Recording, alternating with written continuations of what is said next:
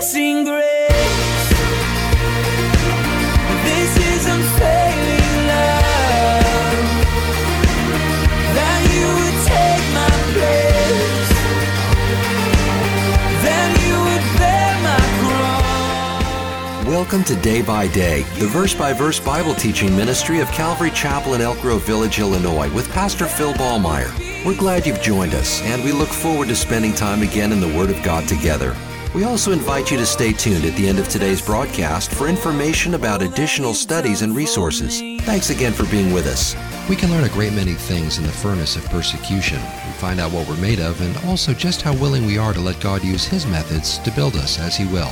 Pastor Phil delves into the subject today as he looks at the church of Smyrna in Revelation chapter 2. Then followed by the Roman Catholic Church that began to persecute the true Christians, the faithful remnant of God, again, trying to stamp them out because they refused to pledge allegiance to Rome as Lord. And what do we have today? What religious group who claims to be serving God is now actively involved in killing Christians around the world? Islam. There has always been those people who believed they were doing God's service by wiping out Christians, by persecuting the church. Now, the persecution of the church of Smyrna really reached its climax about 50 years after this letter. With the execution of a very elderly, very godly bishop of Smyrna called Polycarp. Polycarp was about 100 years old when he was executed. And the Jews, the unbelieving Jews, played a major role in his execution. And history records for us what happened. And I pulled this from a document that was written back at that time where eyewitnesses actually recorded what had happened. I'm going to give you parts of it. It's pretty lengthy. But it records how that Polycarp, after he was arrested and brought into the stadium in Smyrna, it says this, and I'm quoting, "And when he came near, the proconsul asked him whether he was Polycarp. On his confessing that he was, the proconsul sought to persuade him to deny Christ, saying, 'Respect to thy old age. You're an old man. I don't want to kill you. Renounce Christ.' And other similar things according to their custom, such as, 'Swear by the fortune of Caesar, repent, and say, away with the atheists. I renounce Christianity, and I will set thee at liberty. Reproach Christ,' the proconsul said to him. Polycarp declared these famous words. He said, 86 years I have served him, and he never did me any injury. How then can I blaspheme my king and my Savior?" The proconsul then said to him, "I have wild beasts at hand. To these I will cast thee, except thou repent." But he answered, "Call them then. For we are not accustomed to repent of what is good in order to adopt that which is evil." You imagine this? But again the proconsul said to him, "I will cause thee to be consumed by fire, seeing thou despisest the wild beast, if thou wilt not repent." But Polycarp said, "Thou threatenest me with fire which burneth for an hour, and after a little while is extinguished, but art ignorant of the fire of the coming judgment and of eternal punishment reserved for the ungodly. But why tarriest thou? Bring forth what thou wilt." Hey, if this is what you want to do, let's get it over with. Bring it on. This then was carried into effect with greater speed than it was spoken, the multitudes immediately gathering together wood and sticks out of the shops and baths, the Jews especially according to custom, eagerly assisting them in it. So they began to gather all the wood to burn this guy at the stake. And of course, the unbelieving Jews who had instigated the whole thing were zealously going about, gathering up wood to burn this guy. They hated Polycarp. He represented everything that they hated. He was a very godly man. After they gathered the wood in a pile, Polycarp willingly went to the stake. It says they did not nail him to the stake, but simply bound him, because he was willing to die.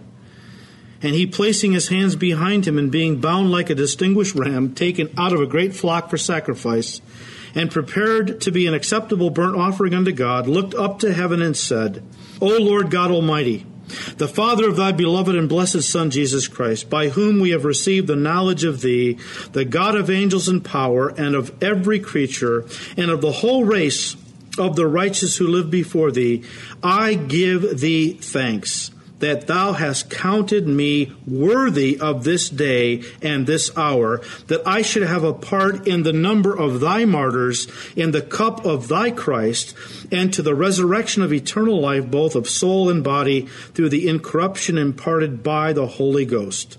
Among whom I may be accepted this day before thee as a fat and acceptable sacrifice, according as thou, the ever-truthful God, hast foreordained, hast revealed beforehand to me, and now hast fulfilled. Wherefore also I praise thee for all things. This guy's praising the Lord for allowing him the privilege to die for Jesus Christ. And there's a big crowd gathered listening to this as he's praying. I bless thee. I glorify thee along with the everlasting and heavenly Jesus Christ, thy beloved Son, with whom to thee and the Holy Ghost be glory both now and to all coming ages. Amen. When he had pronounced this amen, and so finished his prayer, those who were appointed for the purpose kindled the fire.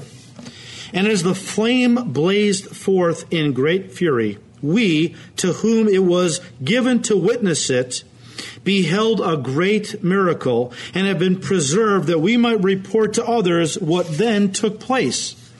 For the fire, shaping itself into the form of an arch, like the sail of a ship, when filled with the wind, encompassed as by a circle about the body of the martyr. They lit the fire, and all of a sudden the flames just came up around him and formed a big arch around Polycarp. And he appeared within, not like flesh which is burnt, but as bread that is baked, or as gold and silver glowing in a furnace. His flesh didn't really burn, he began to glow. Moreover, we perceived such a sweet odor coming from the pile, as if frankincense or some such precious spices had been smoking there. At length, when those wicked men perceived that his body could not be consumed by the fire, they commanded an executioner to go near and pierce him through with a dagger. And on his doing this, there came forth a dove and a great quantity of blood, so that the fire was extinguished. He died from loss of blood, not because he was burned to death. So much blood came out that it extinguished the fire. And all the people wondered that there should be such a difference between the unbelievers and the elect. You know what they were saying? Everybody in that crowd marveled because there was something different about this man. They knew he was a Christian. And the way he faced death and the miracle that God did at his death, it was a tremendous witness to everybody there who were unsaved. They saw the difference between unbelievers and Christians, and the way they lived, and now in the way they died. As someone has said, one of the early church fathers, I think it was Tertullian, said, the blood of the martyrs is the seed of the church. The blood of the martyrs is the seed of the church. God has always used the blood of his people to spread the gospel. As people in the world see, people who are willing to die for what they believe, they are drawn to something like that. There was a song years ago. Maybe some of you can help me with this. I don't know. I've never forgotten the song, but I forgot the title. Going back about 15 or 20 years. It was real popular for a while back then on Christian radio. And the gist of it was this. 40 Christians had been arrested by the Roman government for their faith and condemned to die. So Rome took them out onto a frozen lake in the dead of winter, made them strip down, made them sit on the ice until they froze to death. At any time, if any of them would have recanted their faith, they would have been set free. And as the song goes on about these 40 Christians who were facing death, at one point, it talks about one person who got up and walked off the ice, signifying that he had recanted his faith. And just about the time you're thinking, well, one person, out of the 40 recanted, you still have 39 faithful Christians that were willing to die for their faith. All of a sudden, the song takes a dramatic turn, and one of the Roman soldiers that was standing there took his clothes off and stood with the Christians. He was so moved by the witness of these people who were willing to die, he converted on the spot. Now, that is a reality. That happened all the time back then. As Christians went to their deaths, singing praises to God. It was amazing. It was a story of a father with his little boy who were condemned to die by the Roman government. They were led out into the Colosseum. And as they began to open the cages for the wild animals to come to eat them alive, the little boy looks at his father and says, "Father, is it going to hurt?" He says, "Only for a moment, son. And then we'll enter into everlasting joy." And the Romans saw this. These people, they had nothing to live for. All they lived for was pleasure and sex and gluttony and all these things. They had nothing to live for. And they saw these people who were willing to die for what they believed. It was a powerful witness. Well, then Jesus moves to the exhortation in verse 10. He said, "Do not fear any of those things which you are about to suffer. Indeed, the devil is about to throw some of you into prison that you may be tested, and you will have tribulation 10 days. Be faithful until death, and I will give you the crown of life." He said to them, "Do not fear those things which you are about to suffer." The Greek is literally, stop being afraid. Stop being afraid. Hey, look, these people were human beings. They weren't robots. They weren't not afraid of death. They were afraid of dying. You can understand that, right? As Christians, we're not afraid of death. We know where we're going to be after we die. But let's be honest, we're a little nervous about dying, because dying involves pain many times. But they weren't immune from fear. They were afraid to die, the pain of death. And it's okay to be afraid to die. But make sure that your love and commitment to Jesus is greater than your fear of man. That's the secret. It's not that Christians are totally immune from fear. It's just that our love for Jesus and our commitment to Him is greater than our fear of what man can do to us. Jesus said, "The devil is about to throw some of you into prison." Okay? Don't be afraid. The devil is about to throw some of you into prison. That's interesting to me.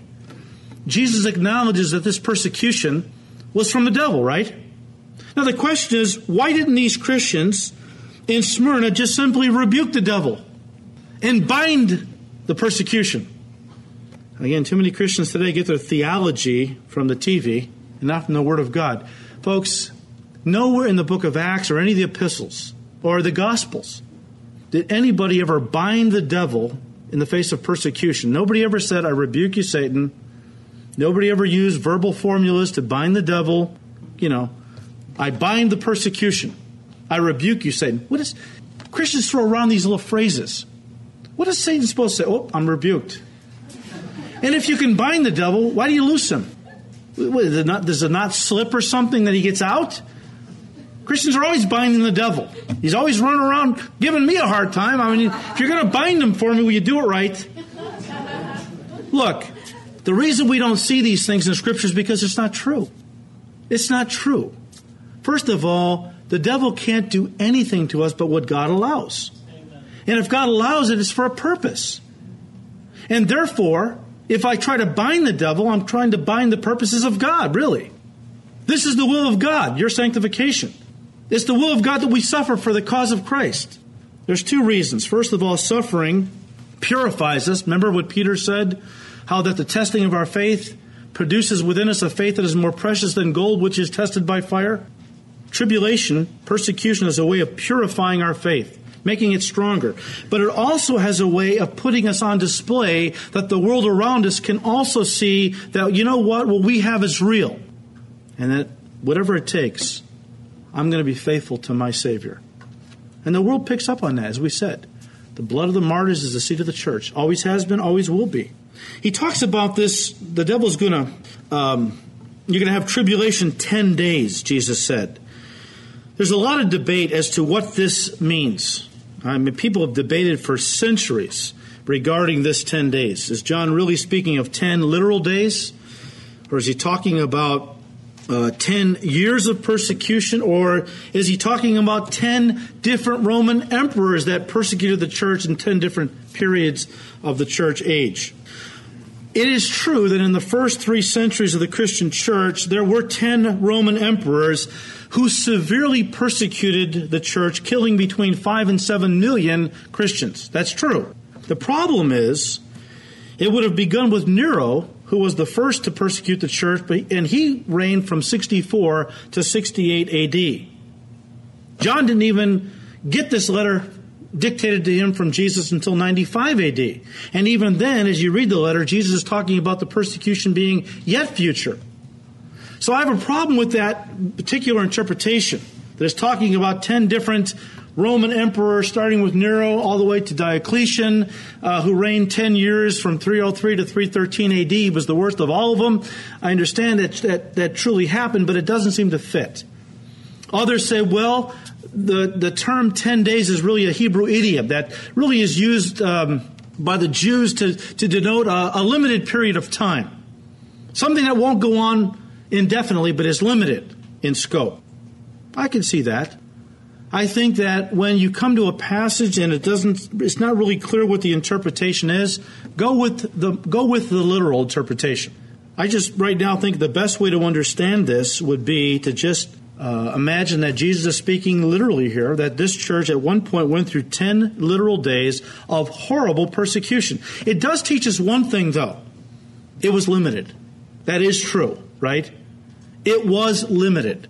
Even as Peter said, look, right now we're going to face persecution as the people of God. Don't think it's strange concerning the fiery trials that have overtaken you, as some count it strange. But cast all your cares upon him. He cares about you. And know this, our adversary can go about all he wants like a roaring lion, seeking whom he may devour. That's true. Resist him steadfast in the faith. Doesn't say rebuke him, doesn't say bind him. Resist him. And know this, Peter said, God is only going to let you suffer for a while, but after he's going to establish, strengthen, perfect, and settle you. So it's a controlled environment. Our God lets the devil get at us a little bit here and there for a period of time to teach us things, to draw us close to him, to purify our faith, to put us on display for the world to see. But then he backs off, pulls the leash back, so the devil can't get at us. And for a while, he just lets us kind of rest. He settles us down. You know, you've been through periods like that, right? Kind of nice to things get smooth for a while. Oh, then here comes the tribulation again. You're dealing with it for a while, and things smooth out. That's just the way it is. He said in verse 10, but be faithful until death, and I will give you the crown of life. Look, there is no promise in this letter that they would escape their suffering. Do you see it there? Be faithful until death. Jesus never promised them.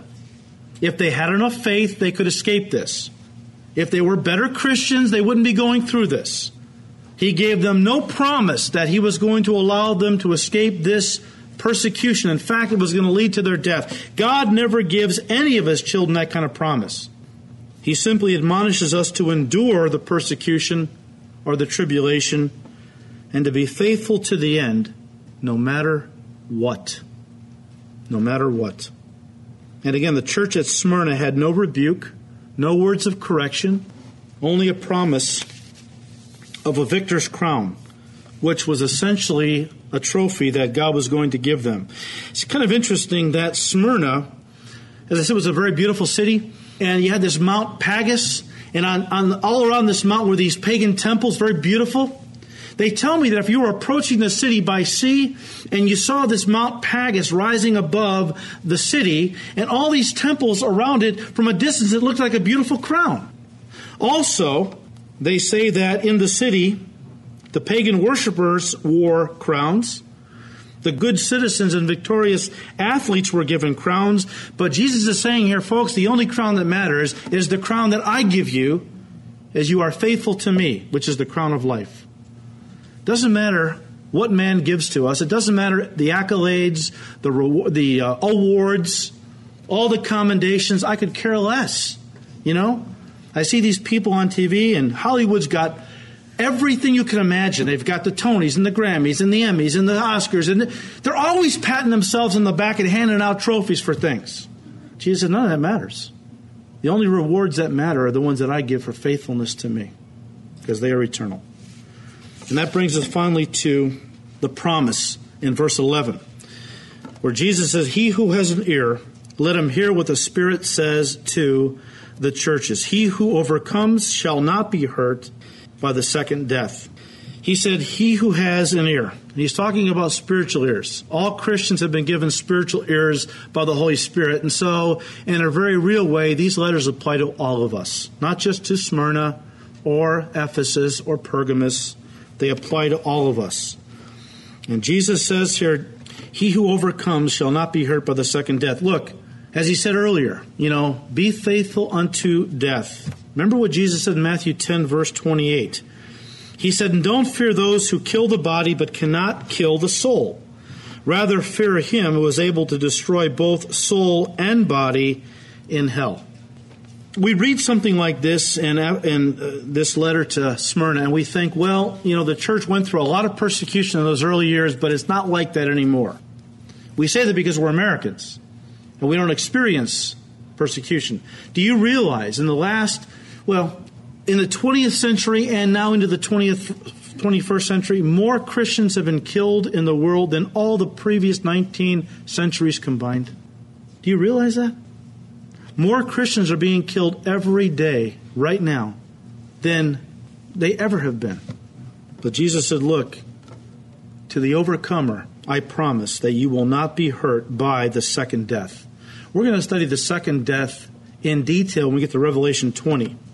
But D.L. Moody put it like this. He who was born once will die twice, but he who was born twice will die once. And what he was saying is this. If you're born once, and that's all, you're only born into this world physically, you're a child of Adam, and Adam all die. So you're going to die twice. You're going to die once physically, and then you're going to die once spiritually as the second death, where your soul and spirit are cast into the lake of fire for eternity. However, right now, on the earth, if you're born twice, you're born once physically, and then once again spiritually, you're born again of the Spirit, you're only going to die once. And that's physical. And if you're raptured, you won't die at all. And we're pulling for that, aren't we? Amen? That's my vote. I want to go into rapture. I don't want to taste death at all.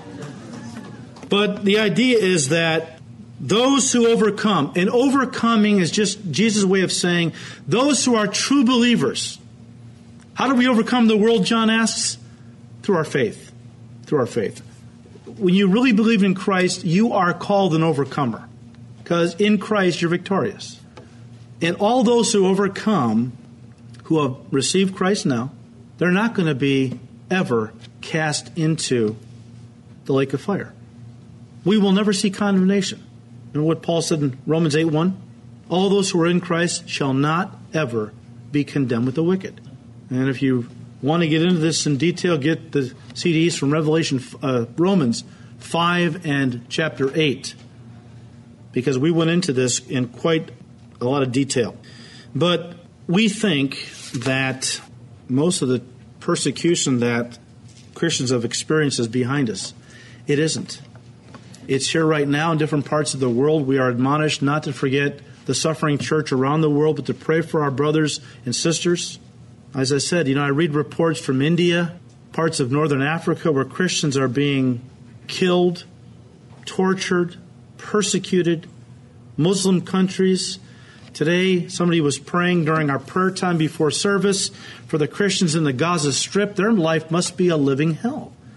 To live amongst radical Islamic fundamentalists who hate Christians, every day your life is on the line for your faith. We need to pray for these brothers and sisters because we are connected to them. And know this, the time of persecution might be coming here. I think it probably is going to be coming more and more.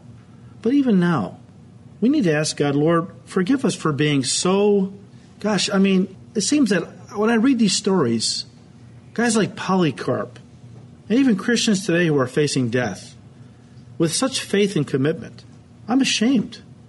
I get a little verbal abuse and I'm, all discouraged. These people are really putting their life on the line. May God help us to stand up for Jesus, and to speak the truth in love, not to be ashamed. The world isn't ashamed to tell you all its ungodly philosophies and jokes and all the garbage that they're into. Why can't we stand up and go, look, I'm not into that anymore. I'm into Jesus. And share your faith. Amen? So, may God give us grace. to understand that persecution is just part of the Christian life, and we need to pray that God would give us grace, I think more and more, to be able to handle it as it comes. You've been listening to Day by Day, the verse-by-verse Bible teaching ministry of Calvary Chapel in Elk Grove Village, Illinois, with Pastor Phil Ballmeyer.